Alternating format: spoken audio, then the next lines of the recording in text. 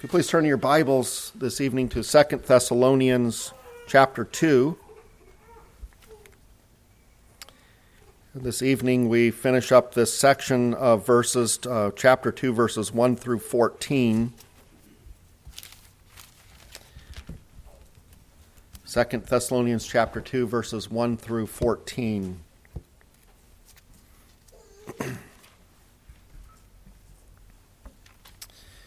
Now concerning the coming of our Lord Jesus Christ and our being gathered together to him, we ask you, brothers, not to be quickly shaken in mind or alarmed, either by a spirit or a spoken word or a letter seeming to be from us, to the effect that the day of the Lord has come.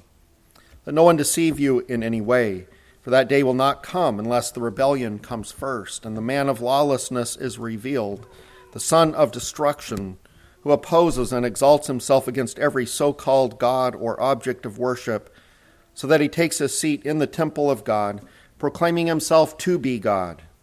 Do you not remember that when I was still with you, I told you these things?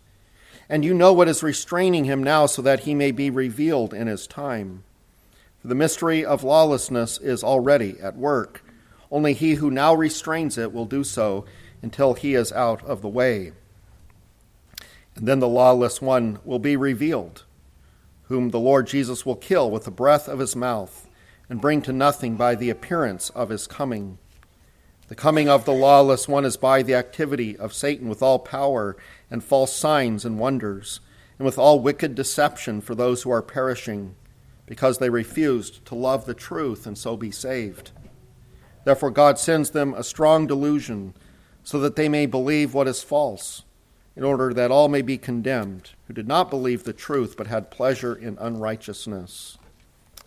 But we ought always to give thanks to God for you, brothers, beloved by the Lord, because God chose you as the first fruits to be saved, through sanctification by the Spirit and belief in the truth. To this he called you through our gospel, so that you may obtain the glory of our Lord Jesus Christ. It seems that as time goes on, there is a growing separation between the church and the world. And it seems that things are progressing toward the coming of the Antichrist and what will be an all-out Satan-inspired assault against the church. The last few weeks we've been talking about the coming Antichrist and his kingdom. And one of the things that has been pointed out is how Scripture, as well as history, shows that anti-Christian leaders and kingdoms have always existed. Persecution of the church is not something that is going to await the coming of the Antichrist.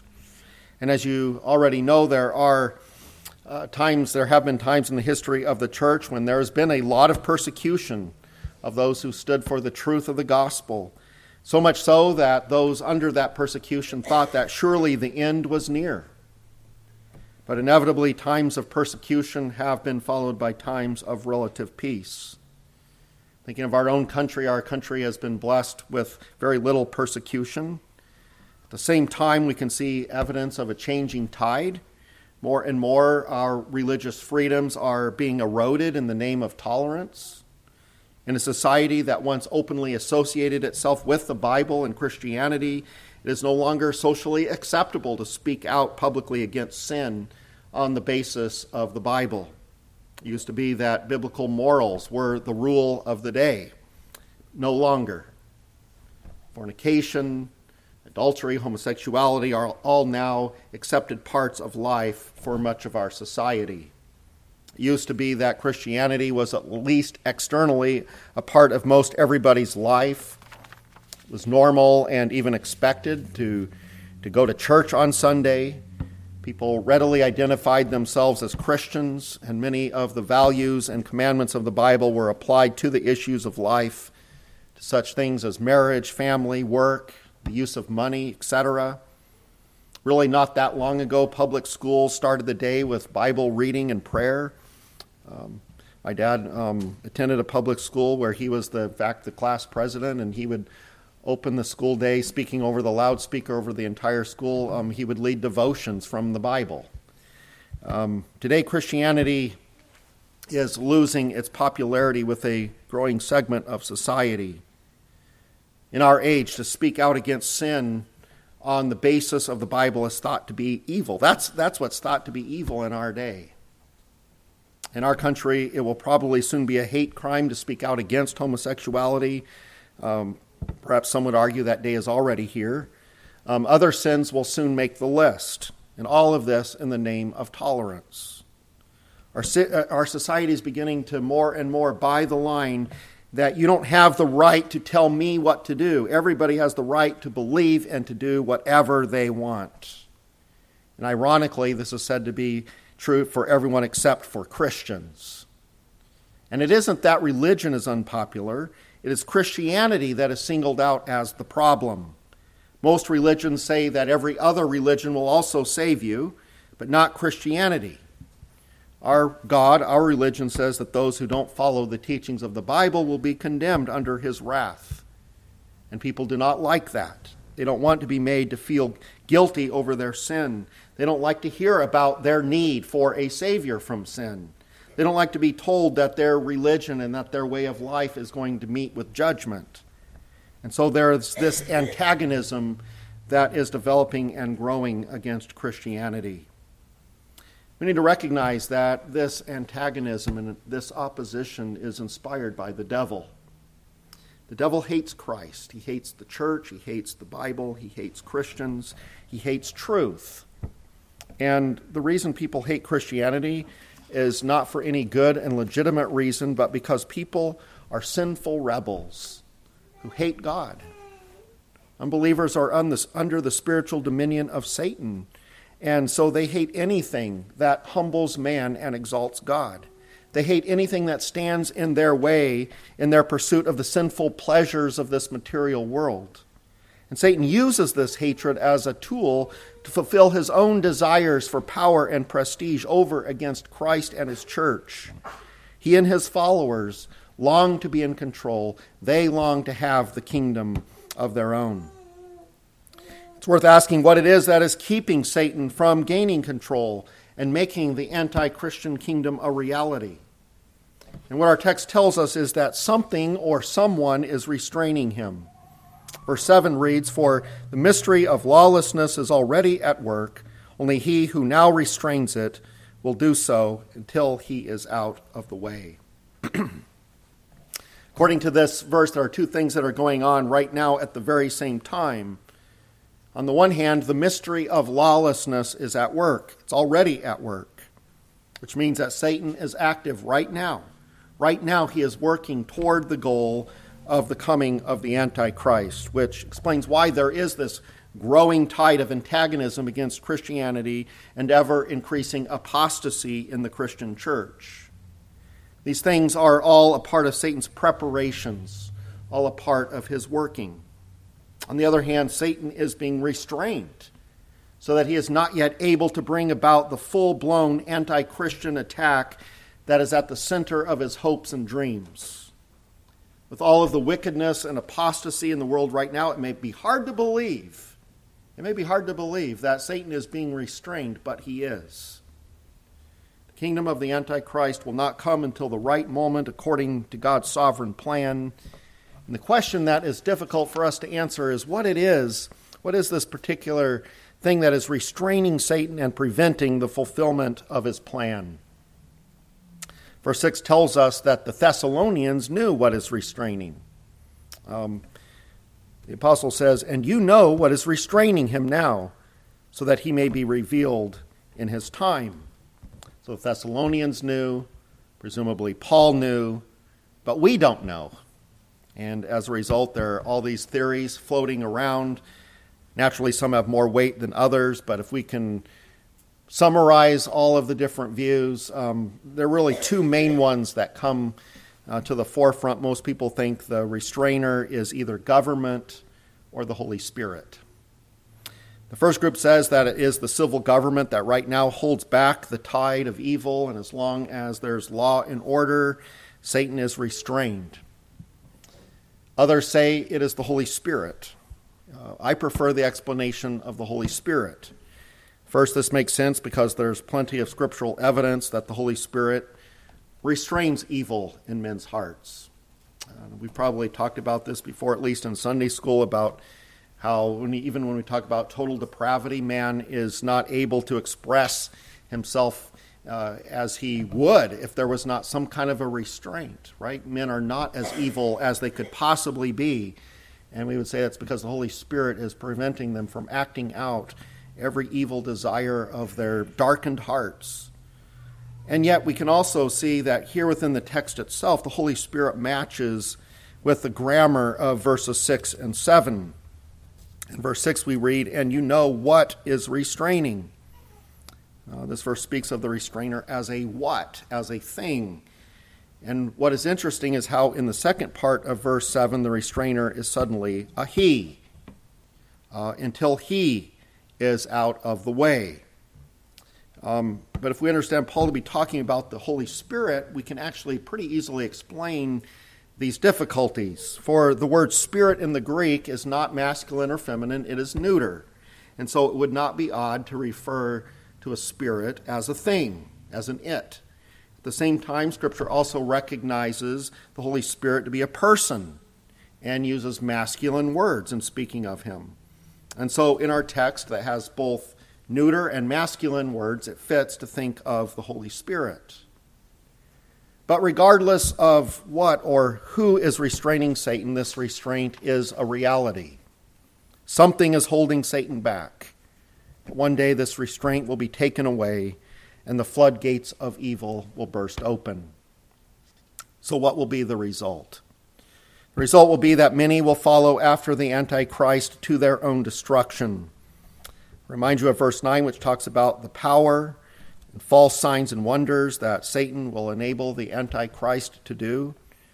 Verses 10 through 12 tell us about what will be the response of many to this awe-inspiring Antichrist, and with all wicked deception for those who are perishing because they refused to love the truth and so be saved. Therefore God sends them a strong delusion so that they may believe what is false, in order that all may be condemned who did not believe the truth but had pleasure in unrighteousness. This tells us that many will be deceived by the Antichrist. The Antichrist will convince many people to believe that he is the Savior, even the Christ. Many people will be duped into believing that he is God the Christ here on earth. They will worship him. They will give him their allegiance. They will gladly submit to his rule over them. His use of power in these false signs and wonders will be only part of the reason why he will be popular. Another reason will be that under his reign, people will have freedom to indulge themselves in unrighteous pleasures. This is the characteristic of the Antichrist's followers that we find at the end of verse 12. It says of them, they had pleasure in unrighteousness. The Antichrist will be the head of a kingdom that people will gladly get behind, for it will be a kingdom all about indulging every sinful desire of the human heart. The book of Revelation describes this coming kingdom as a kingdom filled to overflowing with all of the best things that this world can offer: wealth, fancy food and clothing, every imaginable luxury and convenience. The motto of this kingdom will be, if it feels good, do it. Every lust of the sinful human heart will be allowed to blossom and express itself. And because this is what sinful man thinks freedom and happiness is all about, under the reign of the Antichrist, people will think that they have reached utopia, that they have finally created heaven on earth. And they will look to the Antichrist as the one who is bringing this fulfillment into their lives. But there's more to Scripture's explanation of why people will be taken in by the Antichrist, and it involves more than simply a love for the things of the world. The more basic reason why people will be deceived by the Antichrist is, as verse 10 tells us, because they refused to love the truth. Unregenerate man does not want the truth. He doesn't want to hear the truth about himself, about God, about the world that he's in.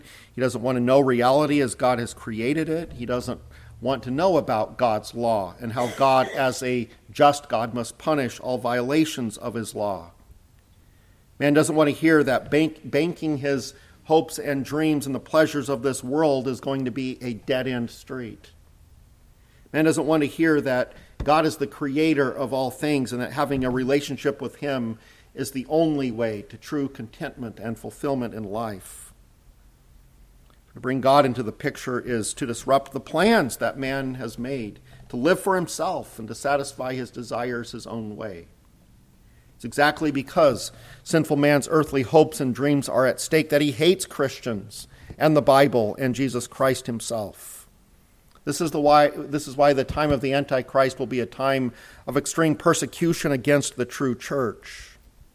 As long as a church tolerates sin and false doctrine and supports what sinful man is doing, then yes, that church will be left alone. But when a church stands against what the Antichrist and his kingdom is all about, sinful man will not tolerate it. And Revelation 13 tells us that those who do not worship the beast will be singled out, will receive a mark so that they will not be able to buy or sell. In other words, the goal will be nothing less than to keep Christians from being able to live. Christians will be marked and not allowed to access business so as to be literally kept from the basic necessities of life. And all of this because the sinful world doesn't like what Christians stand for. The truth exposes their sin. Our passage also speaks of another reality that accounts for why people will blindly follow the Antichrist. The reality is that God will give people who reject the truth what they want. God, in judgment against them for their rejection of him and his word, will, as verse 11 says, he will send them a strong delusion so that they may believe what is false. William Hendrickson, he writes of this verse, quote, "That is, the men of the end time, who will harden themselves against the earnest exhortation to repent and to receive the love for the truth, will suffer the penalty of being hardened. God sends them an, quote, energy of delusion, end quote. It will be a powerful working mightily within them. It will be a power working mightily within them, leading them even farther astray so that they will believe Antichrist's lie. God is love. He earnestly warns, proclaims the gospel, and states what will happen if people believe, also what will happen if they do not believe. He even urges them to accept the love for the truth. But when people of their own accord, and after repeated threats and promises, reject him and spurn his message, then, and not until then, he hardens them in order that those who are not willing to repent may not be able to repent, but may believe the falsehood that the man of lawlessness is God, the only God, and that everyone should obey him. So it will be in the end time. God will send a deluding energy into the hearts of those who stubbornly refused to accept his redemptive truth, and this in order that they may be condemned." End quote. This brings us to what will be the purpose of God for these rebels. Verse 12, "In order that all may be condemned who did not believe the truth, but had pleasure in unrighteousness." God has purposed that those who refuse to love the truth will be deluded and then condemned. It's not that God has caused their unbelief. The end of verse 12 makes it clear that they are only going to be made to bear the fruits of their own choice, for they had pleasure in unrighteousness. They want the things for which the Antichrist and his kingdom stand. But to side with the Antichrist is to give oneself to death and condemnation. It's significant that near the beginning of this section on the Antichrist, before he has even come, he is called the son of destruction. Some translations say son of perdition. Perdition means destruction. And some might hear this and think that it's speaking of the Antichrist as one who brings destruction on the cause of Christ or on the church. But the NIV corrects this mistaken notion by the translation, the man doomed to destruction. I believe that's the correct translation here. Perdition in Webster's dictionary means the loss of the soul, eternal damnation, hell, utter ruin. As the son of perdition, the Antichrist is doomed to hell. There's no question that he will be cast down from his position of power. And not only him, but all of his followers will be condemned by the judge, Jesus Christ.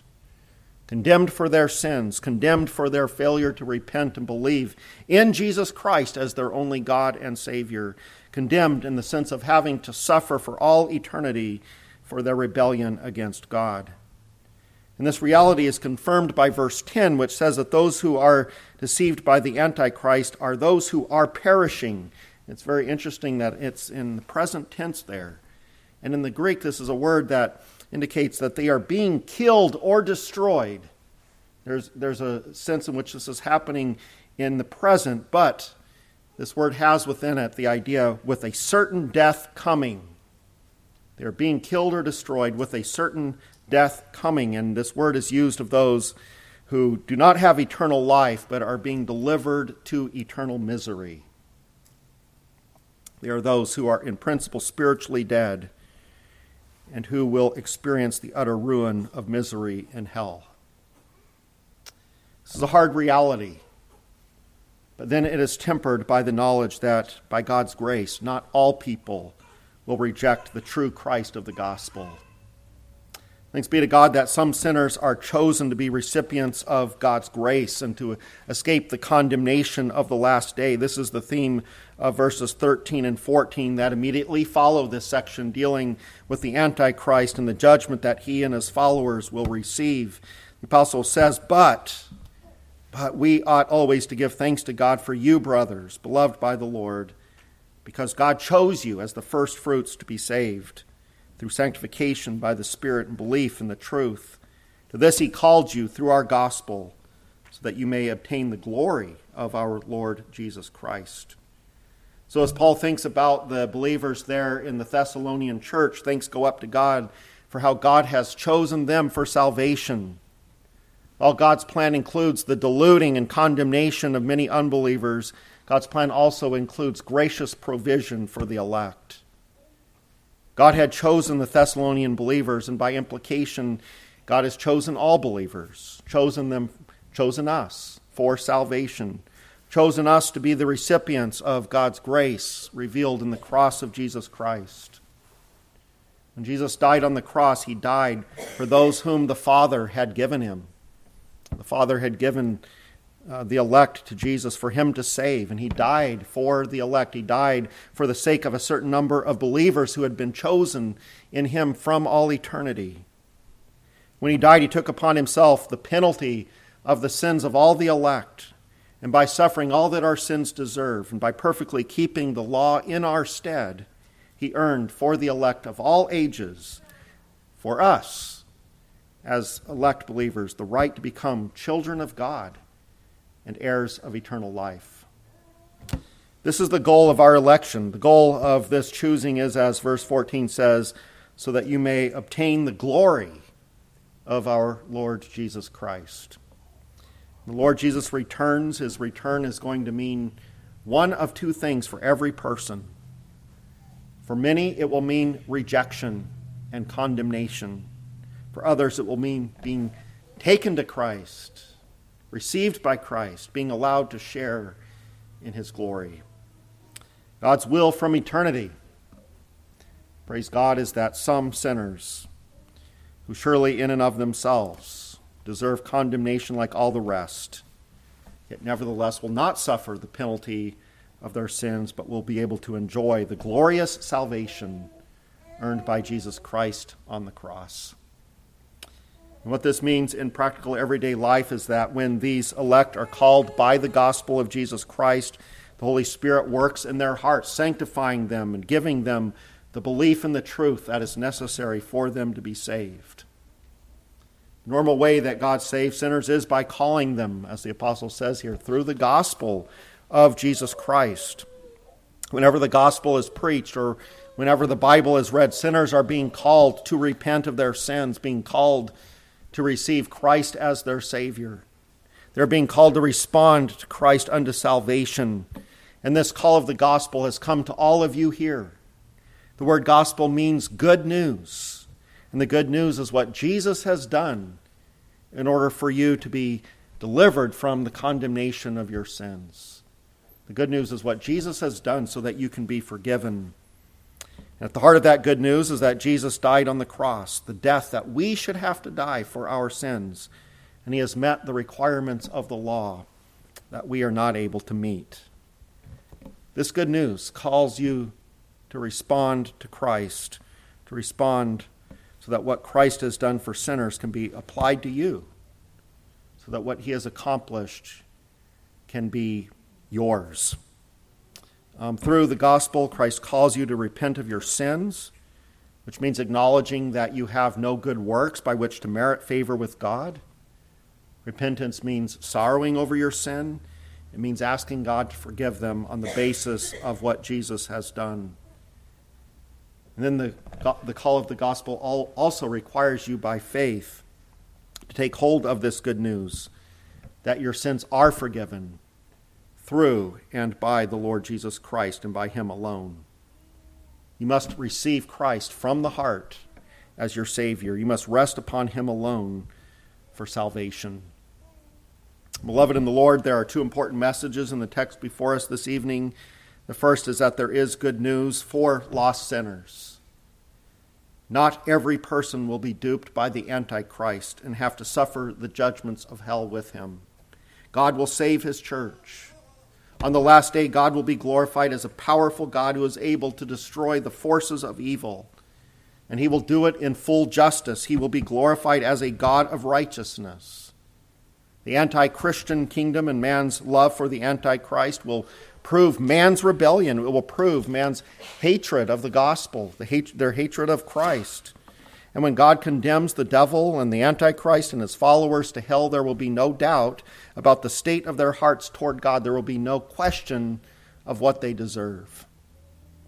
But the end times will not be only about God's justice and wrath. God also will be glorified as a God of mercy. By God's grace, there will be this elect remnant, sinners chosen from eternity to receive salvation.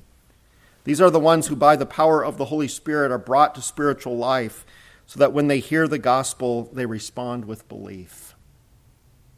What about you?